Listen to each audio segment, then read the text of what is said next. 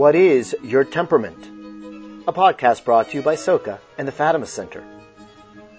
What are the benefits and the dangers of understanding the four temperaments?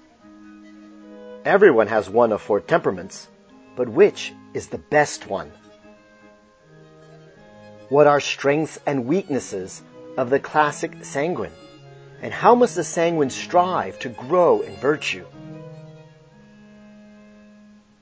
In this 22nd episode of Our Lady Shock Troops, Kevin Rorty explains how one's temperament affects every relationship, including the interior life and one's relationship with God.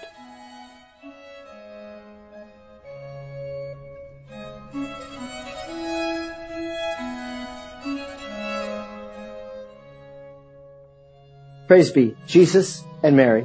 I'm David Rodriguez, Content Director for the Fatima Center, welcoming you to another episode of Our Lady Shock Troops with Kevin Rorty of Soka, Souls of the Christian Apostolate. Good to see you again, Kevin. Hey, David. Great to be with you. All right. If you'll open up today with prayer, and then we'll dive into some great topics we've got. Great. In nomine Patris et Filii et Spiritus Sancti. Amen. Veni, Sancte Spiritus, reple tuorum cora fidelium, et tui amoris in eis imnem ascende. Mite spiritum tuum et creabuntur. Et renovabis faciem terrae. Oremus. Deus qui cora fidelium, Sancti Spiritus illustratione doquisti, da nobis neodem spiritus recto sapere, et de eus semper consolatione gaudere, per Christum Dominum nostrum. Amen. Amen. Patris et Filii et Spiritus Sancti. Amen. All right, Kevin. So today I'd like to get into a subject we've sort of mentioned in some of the previous episodes, but we haven't quite gotten into yet. It may need some introductory explanation, so we'll do that also. But that's namely the temperaments. You know, what is your temperament? Why is it important to know your temperament? And how does that help you in the spiritual life? And this is ancient stuff. I mean, it goes back all the way to the Greeks. Well, why don't you explain to us a little bit about what the temperament's what is a temperament, or what do we mean by this? Yeah, so in a nutshell, temperament is your instinct to respond to stimuli in a way. So you could kind of see it as the old school version of personality types. Back to the Greeks, and Catholics have used these for centuries. And it's really rooted in fundamental understanding of like natural elements. So like fire or water, but you could kind of put that there's four major temperaments, and they're broken off into categories based on how quickly you react versus how slowly you react, and how deeply you react. So if you react on a more surface level or on a deeper level. And so there's four, if you have a little chart, you got those two columns and two rows. And that's how you get the four temperaments. And I would emphasize also that in general, this is something that's really kind of built into you, right? It's usually in your DNA, if you will. So it's not something you necessarily can control your temperament, although each temperament has strengths and weaknesses. And part of the path of growing in virtue and spiritual life is to sort of, let's say, balance those out. So that if you truly had a very saintly person, let's take a perfect person like our Blessed Mother or the Incarnate Word, our Lord, if you would look at them, they would almost be a perfect blend of all the temperaments. You wouldn't be able to tell that they were this or that because they had a perfect balance of all of them. Now, we're not that way. People will say St. Peter, sanguine, St. Paul, choleric, so they even identify saints according to these temperaments. But while it is part of sort of built into you, you can lessen or emphasize that within you a little more. And I think the goal is to try to seek a proper balance, that golden mean between all things that we see as life virtue. Yeah, and I've heard it said a lot, that our Lord is a perfect balance. There are two thoughts I have on that. Is one, I think we need to understand balance and truly what virtue is, and virtue not being merely just like there's a line and you're just in the middle of the spectrum, but more like a mountain, and this is at the strongest point of the two spectrums. And so our Lord had all the strengths of each temperament. It wasn't just like he kind of had some of the strengths, but he just didn't have the weaknesses, but it was fully all the strengths of them. And then the other side of it is, I think, sometimes people, it's an important recommendation for people, especially if you read a lot of like books about saints and stuff like that, to realize that God wants you to become saint, fill in your name, not to be the exact same as this or that saint. And that's corollary to the notion that not all the saints have the same personality. So just because, you shave off excesses of weaknesses or imperfections or faults or sins, certainly, that doesn't mean that you're going to end up with the same personality. So this isn't the full spectrum of what personality is. There's a whole lot of other components, but like you were saying, you're going to find differences among the saints even, in their general reactions to things. So, sure. And I was just to say, like we say, there's always appropriate times for appropriate things. And so I think the point you were making with our Lord is very well, because there's probably a time where, you really need to be choleric per se, or you really should be phlegmatic or melancholic, right? And part of the problem is that if someone knows that this is the danger of the temperaments, if someone sort of knows that they're phlegmatic, they can start using that as an excuse. Yeah. Maybe there's an occasion where they need to get their choleric blood boiling, if you will. Yeah. But the phlegmatic will be like, oh no, I'm just a phlegmatic, so I'm not I'm not doing that. That's not me. That's not how I express myself. It's like, well, no, if the situation requires, if virtue requires, if, holiness, if the faith, requires you to, step up right now and be choleric, you got to do that. Or maybe at times you got to have the more sanguine in you. So I think what we're saying is that our Lord would have exercised each perfectly at the right time, in the right amount, to the right degree. So the strengths, as you say, of each one. And I'll tell you, I think it's really helpful. I didn't learn about this till much later on. Definitely after college. So I'm probably in my late 20s, 30s when I started reading about these things. And I found it very helpful, because I think what's normal is it's natural for us to just think other people are going to react the way we react to a given situation. And obviously it's not that way. And part of the reason is because you're a temperament. And so if I thought everybody was like me and then they react the way I would react in, this situation, I think, they're mad or they're this or they're that, because I'm interpreting it through my own lens. Yep. Whereas if I realize, whoa, they've got a real different temperament, they're going to react to things differently, then I cannot assume the negative, let's say. I can actually assume the good about them and understand them better. So I definitely think it helps, like, parents to know the temperaments of their children, because even like in disciplining your kids, if the kid's got a different temperament, you may have to discipline them. You got to discipline a choleric differently than you do a melancholic. You're not going to get the same results. So you got to, as a parent, be switching things up. And even with your spouse, you got to know your spouse's temperament. That's going to help a lot to sort of keep those things in mind. So it does give you sort of a greater understanding of people, and it'll help. But you don't want to abuse it or overuse it. I've known people who, like, they walk in a room and they'll, like, start seeing other people like, oh, you're a phlegmatic, you're a sanguine. And then they, like, start pigeonholing them into that. And then, like, they think they got the other person figured out because, oh, I identified you as this or that. And we know people are more complex than that. No one is hardly anyone is, let's say, 100% one of these temperaments. We have a blending of them. And so you have to be careful not to abuse this, not to pigeonhole people or yourself, use it as an excuse, but rather really use it to enhance your understanding of your own self and, of course, of others, so as to really improve your relationships and really improve your relationship with God, because that's part of this, that your temperament even affects your relationship with God, right?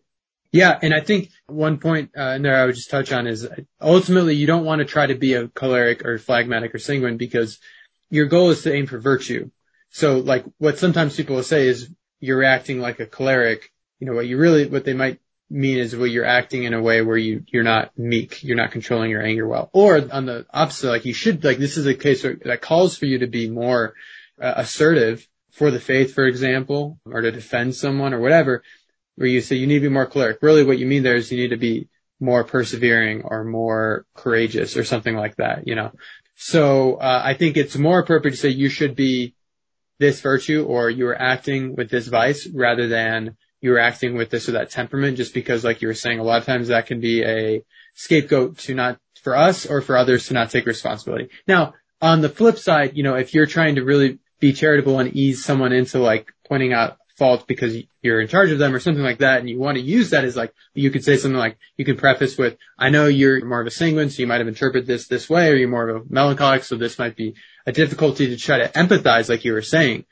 That can be helpful for sure. And I would say in my own life, the reason why I was kind of drawn to the temperament is because, I went to go live with French people for 2 years, and I hadn't got into the temperaments. It was when I came back, I realized, like, temperamentally, like, the people I were living with tended to be older, like, Dominican intellectual French men. Their way of communicating and all is very different than not only our American culture, but also my temperament. That can help, knowing that self-awareness and awareness of others can really help, like you were saying, relate to people. And ultimately, tying this all together to your spiritual life, to identify your faults, understand your motives, and to work toward the end goal, which, keep your mind on the end goal. You want to be able to diagnose the problem in your specific case, but then really keep your mind more on the end goal than your specific wherever you are. So those are some good things I think to preface before we dive into it. Sure. Maybe just very briefly describe them so people can start thinking a little bit about it. But I think as we describe them more, you might understand that I have, these parts of that temperament. As you said earlier, it has a lot to do with how we react to, let's say, stimuli, any kind of thing. It could be, when someone says something, thought-provoking, do you respond, for example, very quickly? You immediately have something that your thoughts, or you have to sort of think about it and ponder about it interiorly. So we have those who will respond quickly and those who respond slowly.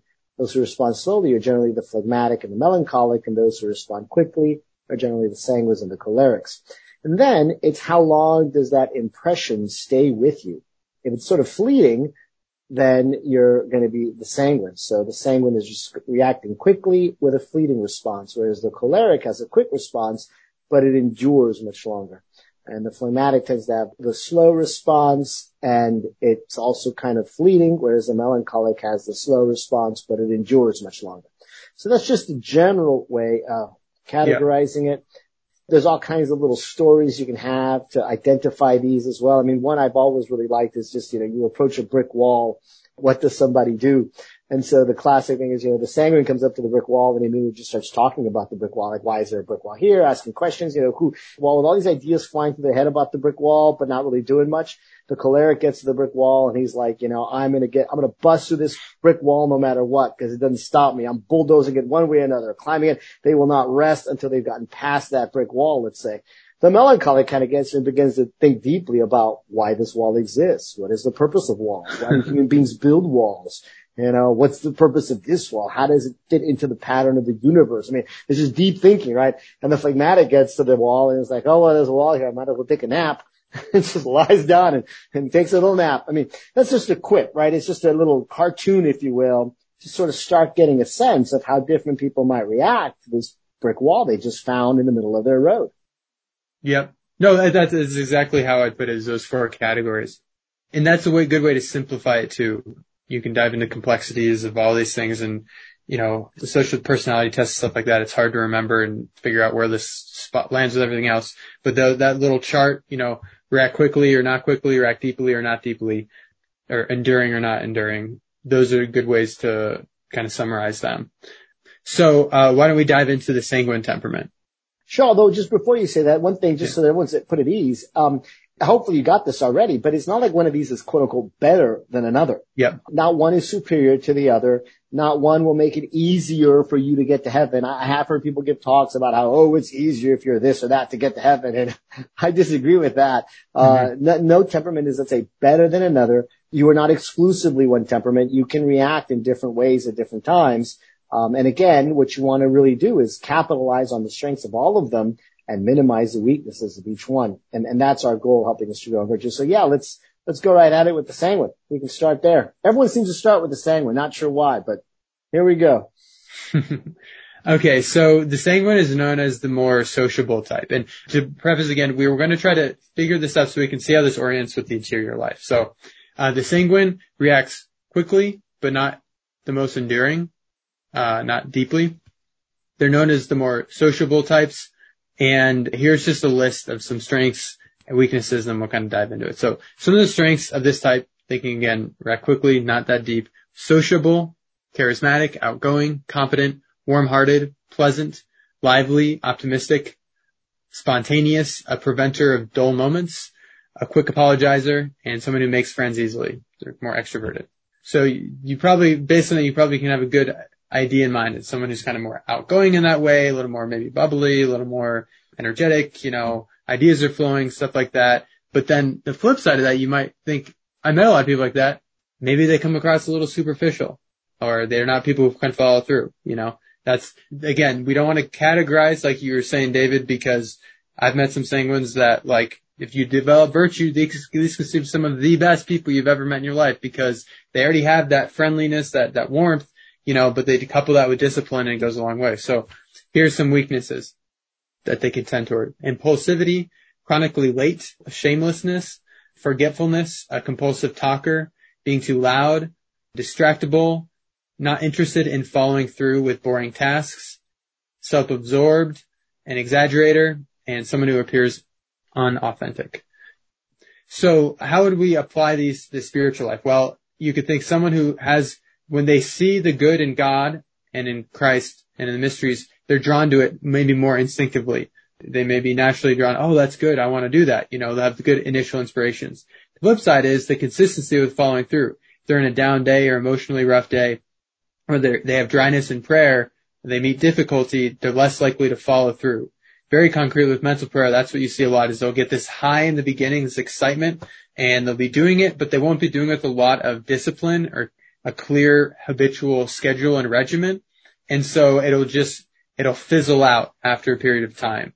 And so the remedies to that would be recognizing that sanguine instinct and saying, okay, what do I need to do? What systems do I need in place in my life that are going to help me stay consistent with the spiritual life, as well as not be so drawn by external things. A huge thing that the sanguine's going to need to do for the spiritual life is learn how to say no to social opportunities, to work opportunities, whatever, to stay focused on the most important things in their life. That's a really critical thing. So I'll let you talk. There's a lot more I could say, but. Well, I was just going to say, I definitely think that as you're saying this, I think for the sanguine, accountability with humans becomes very important because they like to relate to humans. They like to interact with humans. They like that social angle, and they can be, let's say, flighty. So they can very often begin, they're going to start the New Year's resolution. I'm going to do mental prayer this year. And then within a week it's gone. And they can still have this goodwill. So again, the next month they start it up again and then it's gone. And so they can just go from that project to that project, always leaving it and never staying with it. But if they have a human relationship of accountability that's also sociable for them, and that keeps them on task, that might be one of the real necessary things they need to stay with, let's say, mental prayer. So you've talked about systems of accountability. I think for them, especially a human person that they can interact with and talk to, because that's one of the things that they're trying to do. They're trying to talk to a little bit. And that might even be one of the things that frustrates them in the mental prayer, that they don't hear God talking to them. And they want a quick response from God because they're so accustomed to giving quick responses that they aren't that accustomed, let's say, to persevering or being the patience that oftentimes God requires from our prayer life. Yeah. Yeah. And so I think making a clear plan to a clear daily schedule is really important for them to have certain routines, because otherwise they're the ones who are much more easily going to be taken into like, oh yeah, I might go to bed at some point tonight, and then they're up till 3 a.m, or they're out with their friends. Like, I think a lot of young people, but like that stuff happens, especially with the sanguines. And so they need to at least be accountable to themselves. Like, okay, I have these are my guidelines. These are my parameters of living, little things like being ordered with, like cleaning your room, putting things in a planner, having a system to organize things can be really helpful, because they have all these good ideas and a lot of good desires, but then, like you're saying with the brick wall, like, okay, you thought about it a lot, like, you've had all these questions and all, but what are you going to do about it, And then some mortifications I'd recommend, that are going to be very prevalent are going to be, when you're tempted to over talkativeness, to learn how to restrain your speech, to moderate it. Especially if it's something like gossip, like certainly that's just evil. So don't partake in that, and try to divert conversations if you can, or at least get away from them. And then some other things, little impulses throughout the day, be able to recognize like, okay, I need to stop and reflect, should I do this or not? If you just do that for half a second, it's going to kick in your prefrontal cortex. It's going to kick in your rational thinking, not your impulsivity. And you're going to be like, oh, maybe I should moderate this, or I shouldn't do this, or whatever. And another danger, especially in today's world, is, especially the sanguine, will be being drawn to reward before effort. If you're trying to develop like some virtue or whatever, but you're more inclined toward some entertainment or whatever, then if you do the entertainment first, you're going to be much less inclined to virtue. You have to do the things that are going to be less stimulating first and gradually go on from there. So order in your life is so critical for a sanguine. If they learn to order their life, I've heard it said that the purgative stage for the sanguine, fewer sanguines will get out of the purgative stage than the other temperaments because the sanguines are particularly drawn even more so than the other temperaments to things like gluttony or physical pleasure, even lust. But if they can overcome those initial things, that's what a lot of the purgative stage is about, is purging the senses, then they tend to understand the deeper, like, heart-to-heart stuff, which is what a lot of the later stages are fundamentally purging us of, is like learning true, authentic, crafting our heart after God. The sanguines, I mean, this is very relative, but I've heard it said that they'll be more disposed to that because, if a choleric is like, I'm just going to not do these things, be really ordered, and then they get past that initial stage, but there's a huge wall of pride and obstinacy and stubbornness. I mean, we'll get to cholerics later, but then that's what a lot of this next stage is about purifying of. So those are some other thoughts. Yeah, no, I think, and definitely for the sanguine, well, you hit it with mortification. They have to learn to say no a lot. I think that's very difficult for the sanguine. As we said, they're spontaneous, they're lively. So someone comes up with a good idea, or they come up with a lot of good ideas, and they simply just want to go run off and do that idea, even if it's just for a little while. But they got to be able to say no. So that's a big growth for them in terms of mortifying themselves and saying no to themselves. It's not going to come easy to them. It's difficult. And obviously when you do something difficult like that, there's greater merit for you, greater spiritual merit. We all have to mortify ourselves, obviously.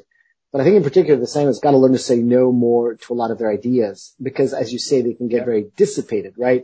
I mean, it could be like in the prayer life, you might be like, oh, I just heard about Saint Therese and her little way, and I'm going to do it. I'm going to read it. And you start reading Saint Therese's little way. And then a week later, you're like, oh, I heard Kevin talking about the Psalms on that other show. I'm just going to dive right into the Psalms. And now they're just praying Psalms. And then they're like, oh, I heard that, I should be doing, this other thing. And in the spiritual life, it's like they're just bouncing around from sort of like one thing to another without ever taking the time to really delve deeper in any of them. And so then, yes, they've made superficial. So they got to just say no to it. Even though it sounds very attractive and very appealing, they want to run off and get it. They got to say no. Like, I have to stick with this because I know this is like my natural weakness is to not stick with it. So I've got to keep going, right? Whereas the choleric, he's the one who never wants to change in his schedule. And if you try to change his schedule at all, he won't be flexible. He'll get all angry at you. So that's where you gotta balance those. But, no, I mean, that's anything else for the Sanguine? I know we're running out of time here, so we'll have to get to the other temperaments next time, but other thoughts? The last thing I would say in the interior life, I think a strength of the Sanguines is that personability and that warmth. So utilizing that in your relationship with God, that is good to be able to have that very friendly intercourse with God and seeing it in that way. We've talked about that, but, that can be a huge benefit to, motivating you, inspiring you to want to come back to prayer and to have that authentic communication with God, especially when it comes to mental prayer in the interior life. Sounds good. Well, thanks. We won't necessarily abandon the Sanguine. We may come back and mention other things, but next time we'll certainly try to dive into some of the other temperaments as well. And we hope that this is helping you develop your interior life and also understand the interior life of others and how you can use the strengths and weaknesses of all the temperaments. Go ahead and close with the prayer. The Hail Mary, in the name of the Father, and of the Son, and of the Holy Ghost. Amen. Ave Maria, gratia plena, Dominus tecum. Benedicta tu in mulieribus, et benedictus fructus ventris tui, Iesus. Sancta Maria, Mater Dei, ora pro nobis peccatoribus, nunc et in hora mortis nostrae. Amen. Our Lady of Fatima, pray for us. In the name of the Father, and of the Son, and of the Holy Ghost. Amen. Thanks, Kevin. We'll see you in a couple weeks. Thanks, David. God bless.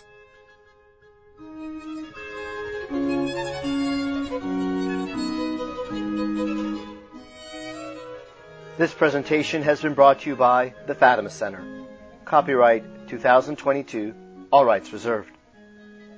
For more resources regarding the spiritual life, the Catholic faith, and the message of Fatima, and to support this vital apostolate with a donation, please visit our website, fatima.org, or call us at 1-800-263-8160. May all we do be for the glory of God and salvation of souls. Our Lady of Ransom, pray for us.